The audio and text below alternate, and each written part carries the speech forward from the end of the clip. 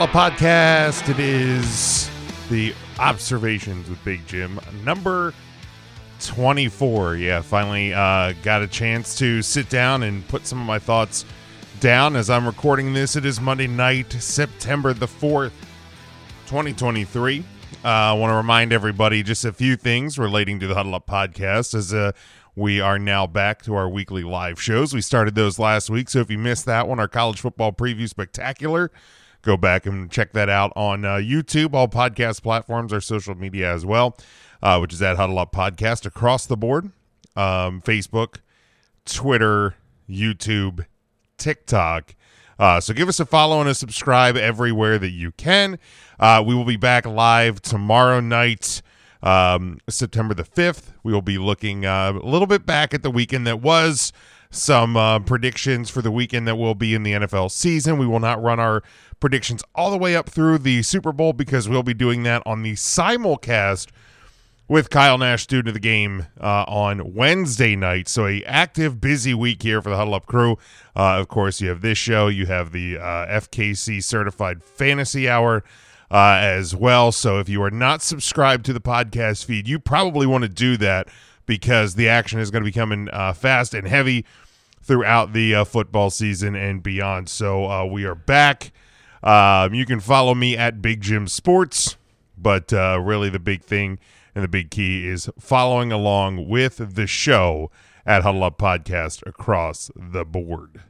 All right, my first observation this week, and it relates to my Notre Dame Fighting Irish. They are 2-0. They are currently outscoring their opponents 98-6 through 2 games. But really the question is, what does that really mean? They have played Navy. They played that game in Dublin, Ireland last week, excuse me, and they played FCS Tennessee State as the Notre Dame home opener this past Saturday. It means Notre Dame's 2-0. And beyond that, I don't know what that means for the season and for Marcus Freeman's second year. But what I do know is Notre Dame is a capable quarterback. From a passing standpoint, from a leadership standpoint, from a game management standpoint, they have an actual quarterback that Notre Dame hasn't really seen a player like this under center in a long time. I do know that. They don't have to be playing the nation's best teams to show me that. You can look at what he did at Wake Forest. Now, he didn't win. He didn't threaten for a national championship there, but you could tell there's a leadership quality, there's a playmaking ability that he has that you can see, while he was there. So that's about what we know right now. Is Notre Dame is 2-0 and they have a quarterback. Beyond that, we're going to start finding out. I mean, this Saturday they're at North Carolina State. I don't think anybody is saying that this is going to be a landmark benchmark game for the season, but it's Notre Dame's first true test of really any kind. And that's no disrespect to Navy or Tennessee State, but I didn't fear those games. I didn't question if Notre Dame was going to win those games. Then they have Central Michigan, and then the schedule starts to heat up. They host Ohio State to close out or on September the 23rd. And then they have USC on October 14th. Then they have Clemson in November.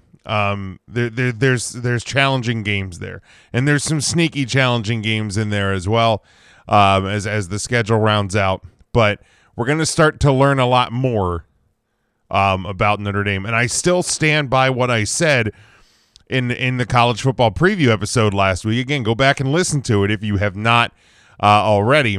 But I think that out of the big 3 games that Notre Dame has in front of them, and that is hosting Ohio State, hosting USC, and traveling to Clemson, that I think they are capable. I'm not sitting here saying that they will, but they are absolutely capable of winning at least 2 or 3 of those games. And as I'm sitting here tonight recording this, Clemson is losing to Duke 13-7 halfway through the third quarter. Okay? So don't tell me Notre Dame's not going to have a chance in that game. Hell, Notre Dame travels to Duke, where currently Clemson is losing on September the 30th, the week after Ohio State. So all of a sudden, could that game be sneaky difficult? Again, not saying it's going to be a loss, but saying could it be a sneaky difficult game? But again, we don't know. We don't know how good Clemson is. We don't know how good Notre Dame is. We don't know how good Ohio State is. We don't know how good Duke is. We don't know how good or bad Duke is. We don't know how good or bad any team is through one or two games. But more on that later. My point is Notre Dame has a chance to beat Ohio State. Ohio State didn't cover against Indiana this week, okay? They have a chance in that game. They have a chance against USC, and they absolutely have a chance against Clemson. They have a chance in every one of their games left on their schedule. Again, I'm not sitting here and saying that I'm predicting Notre Dame to go 12-0. I'm not sitting here saying I'm predicting them to go 10-2. But I'm saying they can go 10-2. They could go 11-1. There's a possibility they could go 12-0. There's a possibility they could finish 8-4 or 7-5 if you don't watch out. I don't think that's going to happen with this team, but there's always that possibility. Next observation. People need to chill, and I know this is a little bit old, and I didn't have a chance to get it down when the news really first started to break about it, but people need to chill about the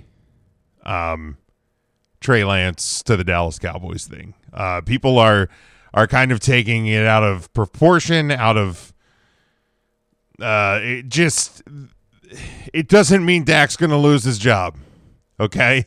I think the Cowboys looked at a situation where, if you believe reports, Trey Lance was a guy the Cowboys thought about and would have wanted in that draft year.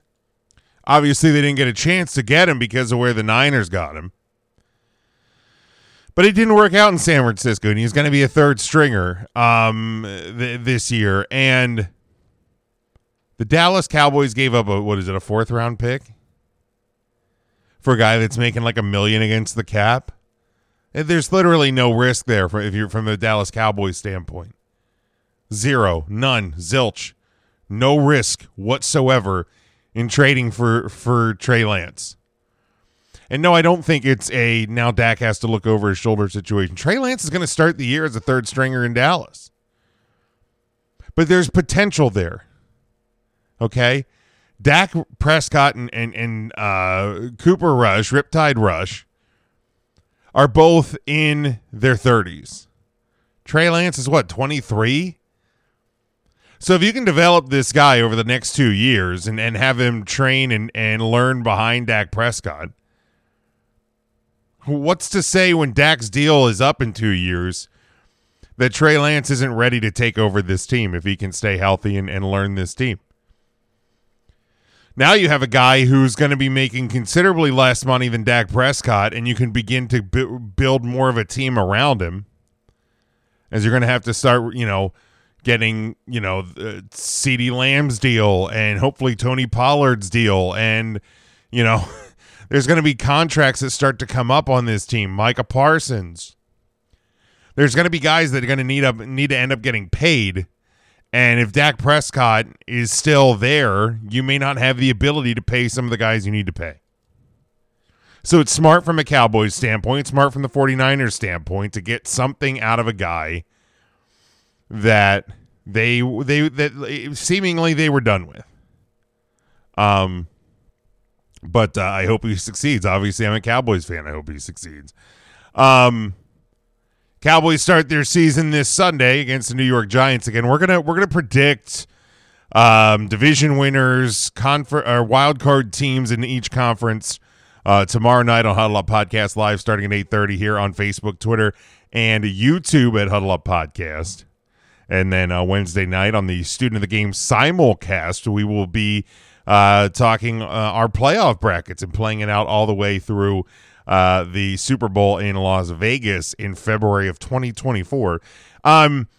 So I'm not going to sit here and go game by game on the Dallas Cowboys because I'll give my record prediction. But, the Cowboys start Sunday at the New York Giants. They got a couple tricky ones early. They host the Jets in week 2, the 49ers in week 5. They're at San Francisco in week 5, at the Chargers in week 6.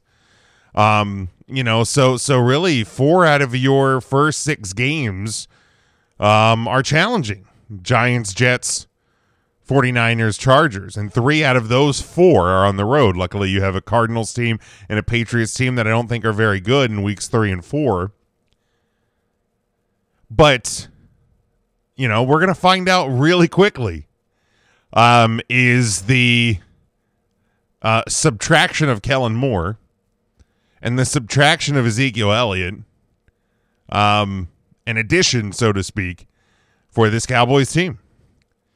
And then coming out of a bye week in week 7, you have the Rams, Eagles, Giants, Panthers, some tricky games on the back end with Seattle, Philly, at Buffalo, at Miami, home against Detroit, and then at Washington to close out the year. But really, you look at that week 13 through 17 stretch,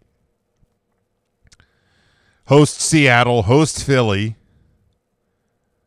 at Buffalo in December, at Miami on Christmas Eve, and then host Detroit to close out your home portion of the season. That's not an easy stretch either.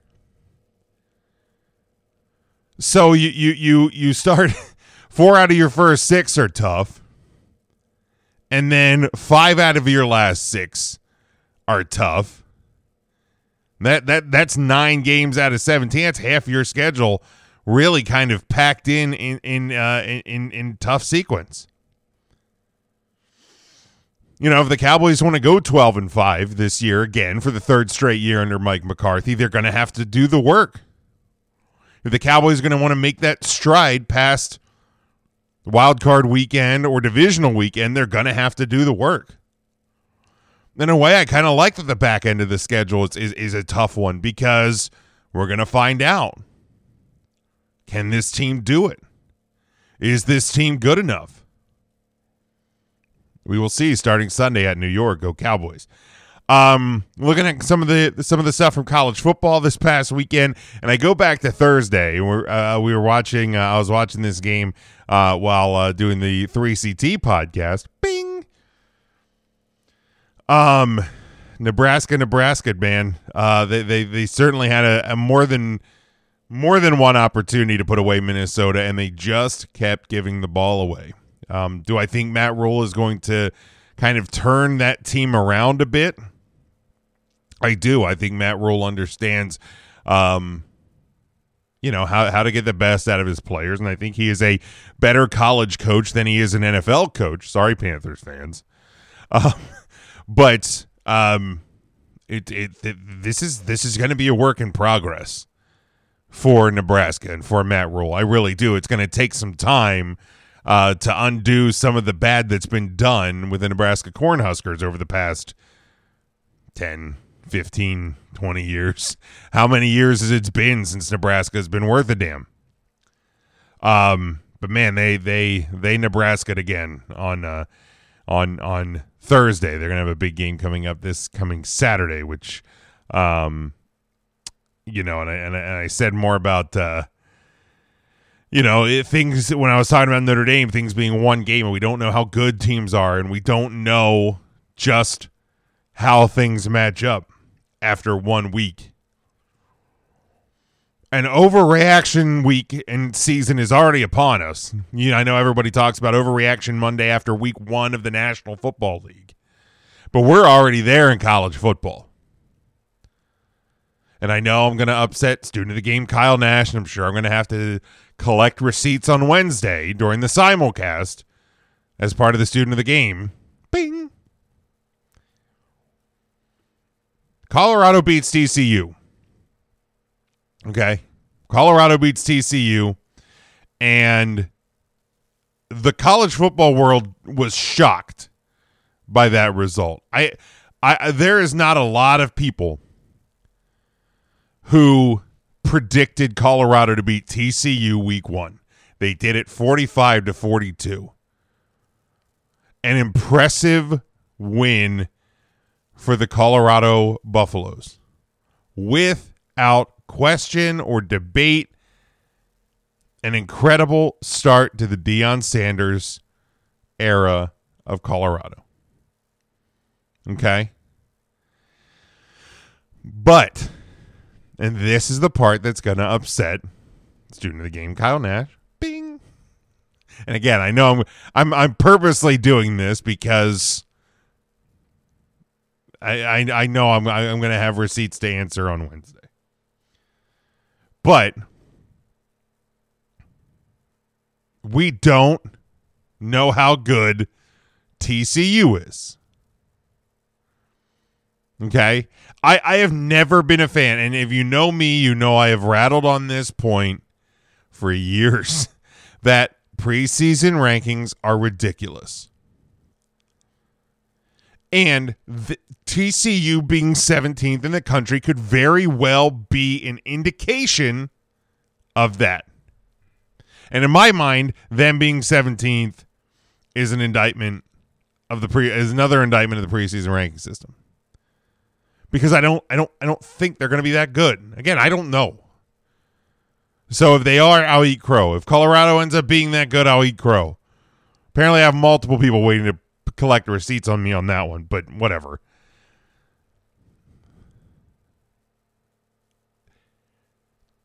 TCU was in the national championship game last year. That's not this TCU team.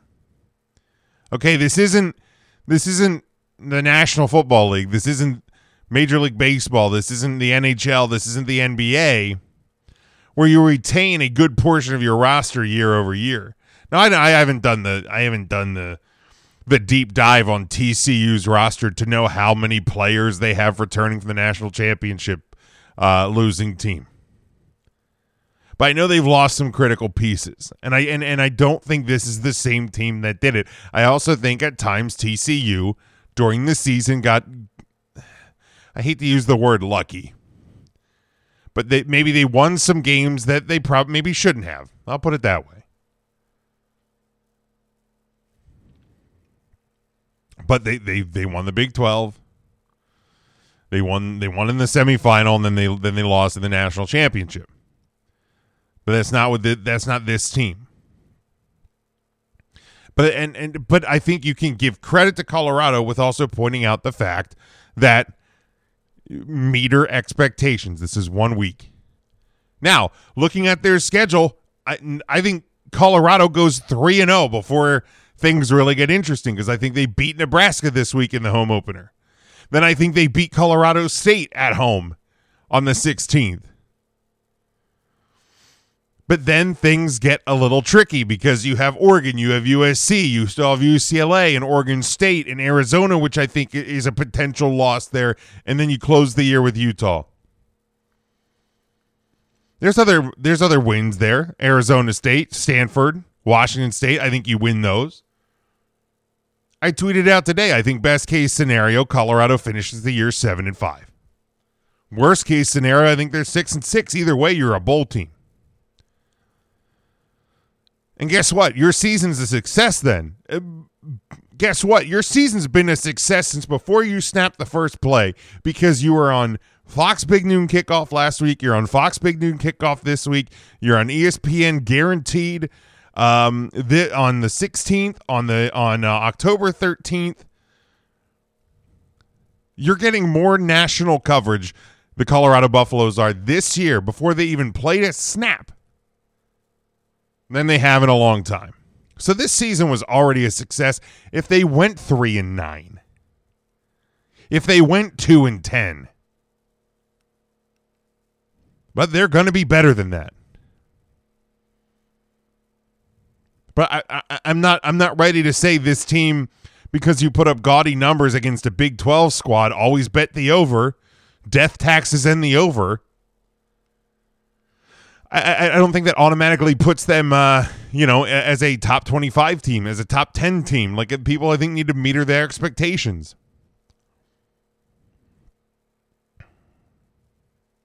That's all I'm saying. And I don't think there's anything wrong in saying that. But here we are. Overreaction season has begun. My next observation is Big Game Brian has struck again. For Notre Dame fans, you know exactly what I mean. LSU fans, welcome to the party. Florida State upsets. Number 8, Florida State upsets number 5, LSU. Again, preseason rankings, they are what they are. Upsets LSU 45-24 in a game that I don't think was even that close when you looked at that second half. But this is, I think I saw Brian Kelly has the third most losses as a head coach of a top 5 team. And the only 2 coaches above him were Joe Paterno and Woody Hayes, who coached for like 180 years combined. That's not a good stat, Brian. That's not a good stat, LSU. And here's the thing, I know this is probably another thing that student of the game Kyle Nash will talk to me about on Wednesday. Bing! The simulcast starting at 8:40. Huddle Up Podcast, YouTube channel, and all the places you can find student of the game live. Follow at the SOTG on Twitter, Instagram, I believe. Go to at the SOTG on Twitter. I know that one's for a fact. And the student of the game on podcast on Facebook.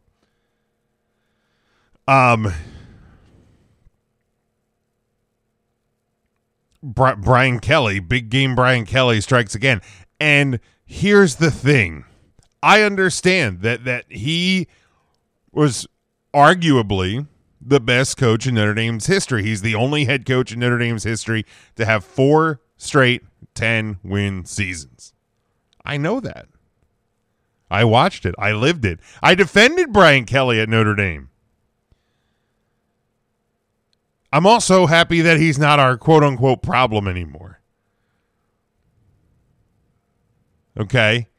Because I think Brian Kelly, now that I'm really looking back on it, I think Brian Kelly and Notre Dame hit their peak together.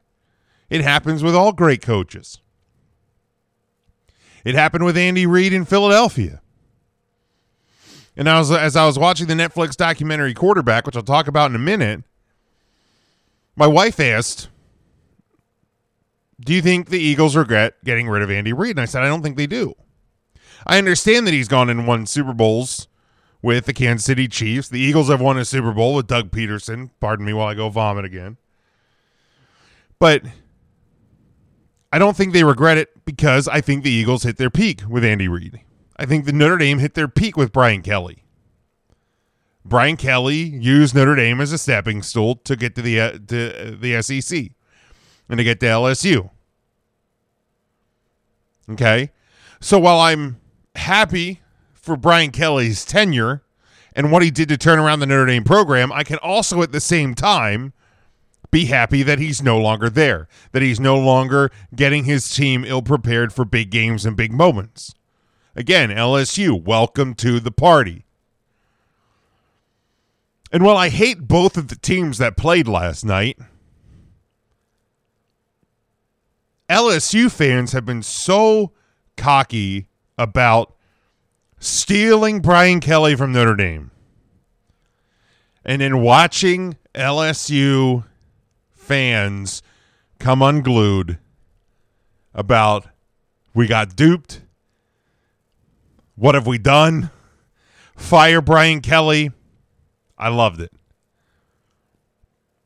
Because this fan base thought that they won the lottery, and maybe they found out that they didn't. And maybe he turns the season around. Maybe he ends up winning a national title there. But you lose another game like this in a big game moment, people are going to forget about that Alabama win last year real quick. Okay? Because SEC football is big time business, And when you have Georgia winning national titles, you have Alabama winning national titles, and you keep failing, you're going to have a problem, Brian. You're going to have a big problem. All right, two quick things here, two observations quick before I close up for this episode. If you have not watched the Netflix quarterback series Quarterback, I highly recommend it. I think it's a must-watch if you're a football fan. Patrick Mahomes, Kirk Cousins, and Marcus Mariota were featured in this documentary series that chronicled last season in the NFL. And, man, it was just really cool to see kind of what, in different ways, three very different quarterbacks go through the process of an NFL season. And, I think it made each guy more likable in some ways, and how very different every player is, and how the preparation for each week and things that they like to do, and how they decompress after games, and and it's also a reminder that these guys are human beings. So it's a reminder that these guys aren't machines. These guys aren't robots. These guys are human beings, and I think we all need to remember that sometimes, myself included. And lastly, just as I'm closing up, man, I am excited for sports this fall. I'm going to tell you why. This Notre Dame team, I already said, could be special, and not a prediction, but they certainly could go 12-0. This Dallas Cowboys team that's won 12 games each of the last 2 years has actually gotten better, has improved the roster this offseason. So that has me excited. I guess talk to me in January to see if I'm still excited about being a Cowboys fan. But the Baltimore Orioles are really good. They're currently in first place in the AL East. Second best record in baseball. I haven't been able to say that in God knows how long. The Phillies, who've kind of they're like my secondary team coming off a World Series loss last year. They look to be getting hot at the right time. The Washington Capitals have a new head coach and kind of renewed energy in Washington. The Hershey Bears are coming off defending Calder Cup champions. That season begins in just a little over a month, and Huddle Up is back. Fantasy football's back. Man, I'm excited. I'm going to try and get these observations out hopefully every week throughout the football season. Not a guarantee, but I'm going to do my best. But I appreciate everybody for all your support. Again, if you have not subscribed to the show on, say, YouTube, on your podcast platforms, please do that. Please give us a rating and review. If you are subscribed to us and you enjoy the product, share it with people. I want to put out a challenge to people. Let's get our numbers up this year. Let's get as many people in here, interact with us on our live show, get involved, interact with us, talk trash. Let's have some fun. Let's make the 2023-2024 season of Huddle Up Podcast the biggest that we've had to date. I'm excited about it. Again, you can follow me at Big Jim Sports, but the big thing, at Huddle Up Podcast, Facebook, Twitter, TikTok, YouTube. Subscribe on all podcast platforms. Please continue to share the show. I certainly do appreciate it. We have merchandise over on TeePublic. Hit the link tree on our social media pages. That's where it'll get it to you. And, man, I am excited for this. We will talk to you tomorrow night, Huddle Up Live, September the 5th, 8:30 p.m. Eastern Time, Facebook, Twitter, and YouTube. Wednesday night, September the 6th, we have this simulcast with the Student of the Game podcast. Kyle Nash, our friend. The whole family is going to be together twice this week, and I am so excited about it. And NFL starts on Thursday. College football is still rolling, man. We are off and running. I hope you have a tremendous week. And until next time, stay safe, stay smart, and as always, go for the win.